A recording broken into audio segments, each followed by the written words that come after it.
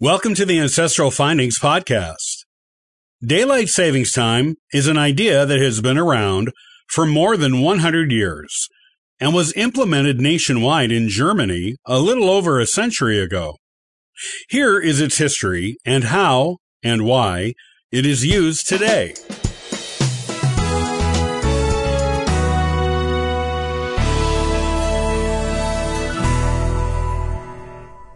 It is interesting to take a look at the history of daylight savings time and why we get an extra hour of daylight in the evenings for part of the year. Love it or hate it, and there are plenty of passionate people on both sides of the issue, it's a firmly ingrained part of our culture in the United States and shows no signs of going anywhere anytime soon. Congress has even tried several times in the past to extend it year-round, and the vote has always been close each time. One day we might see it happen, and then daylight savings time would become just time. While it is commonly associated with the United States now, the USA is not the only country to use daylight savings time, or even the first. The idea for it was first proposed in 1895 by a British entomologist named George Hudson. The German Empire implemented the first nationwide usage of it in 1916. Countries that use or have used it typically move the clocks forward by 1 hour at the beginning of spring, which sacrifices an hour of daylight in the morning in favor of an extra hour of it in the evening. Usually, around the beginning of autumn, the clocks are moved back an hour to standard time. Countries along the equator have typically not used daylight savings time because their sunrise and sunset times never change enough to warrant adjusting the clocks of their residents. Most countries in the world have observed daylight savings time at some point in their history, though not all that once observed it still do. And equatorial nations in South America, as well as most of Africa and Southeast Asia, have never used it.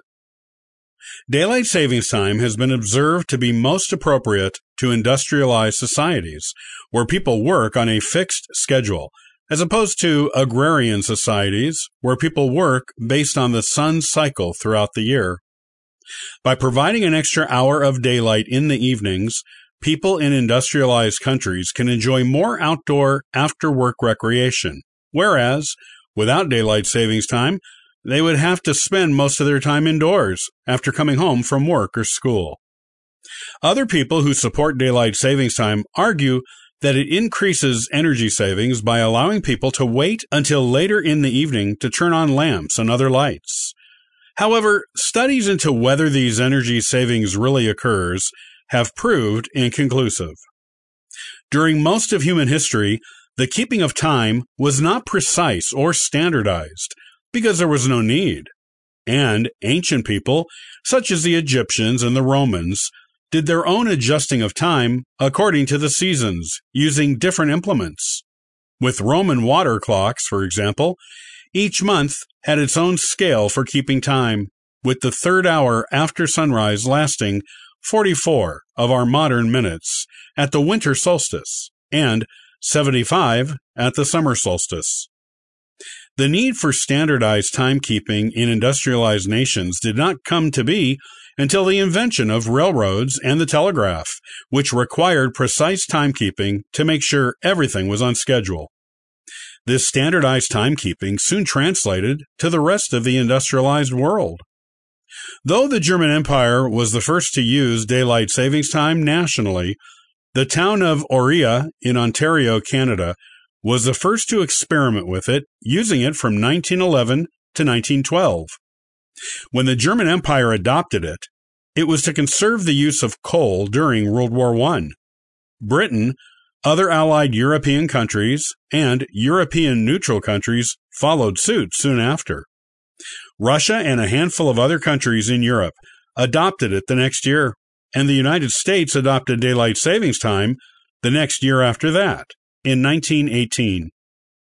After World War I, most countries that had been using daylight savings time dropped it, except for Canada, Britain, France, and Ireland. It was brought back in other countries again during World War II, dropped again, and brought back in most places for good during the energy issue of the 1970s. Since then, the debate on whether daylight savings time is a good thing has been a hot topic. Plenty of people love it for the extra hour of daylight it gives them in the evenings. However, those who have to get up early to go to work or school in the dark, when it was daylight when they went before the change, usually do not like it. Kazakhstan permanently switched to standard time in 2005, citing the stress of changing their clocks twice a year on its citizens as the reason. Russia, on the other hand, switched to year-round daylight savings time from 2011 to 2014 for the same reason. They eventually changed back to year-round standard time because the year-round daylight savings time proved unpopular because the sun rose so late there in the winter on that schedule. Argentina, Chile, Iceland, Singapore, Uzbekistan, Turkey, Northern Cyprus, and Belarus all use year-round daylight savings time. Retailers and other businesses, such as sporting venues, traditionally support daylight savings time because the extra daylight in the evening encourages more shopping and spending. Farmers, parents of young children, and those who work on a fixed schedule that has them getting up early typically oppose it. Daylight savings time was finally adopted permanently by the United States in 1966 and has been extended a couple of times since then.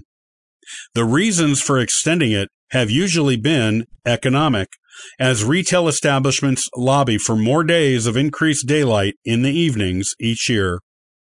Retail lobbies have a lot of power in Congress and have swung votes in favor of daylight savings time extensions.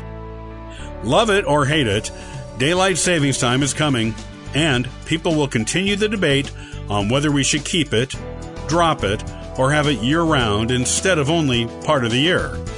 Which side do you fall on?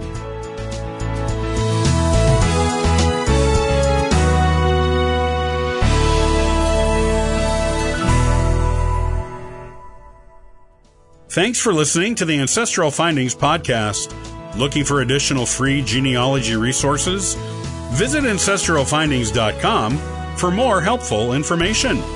Happy searching!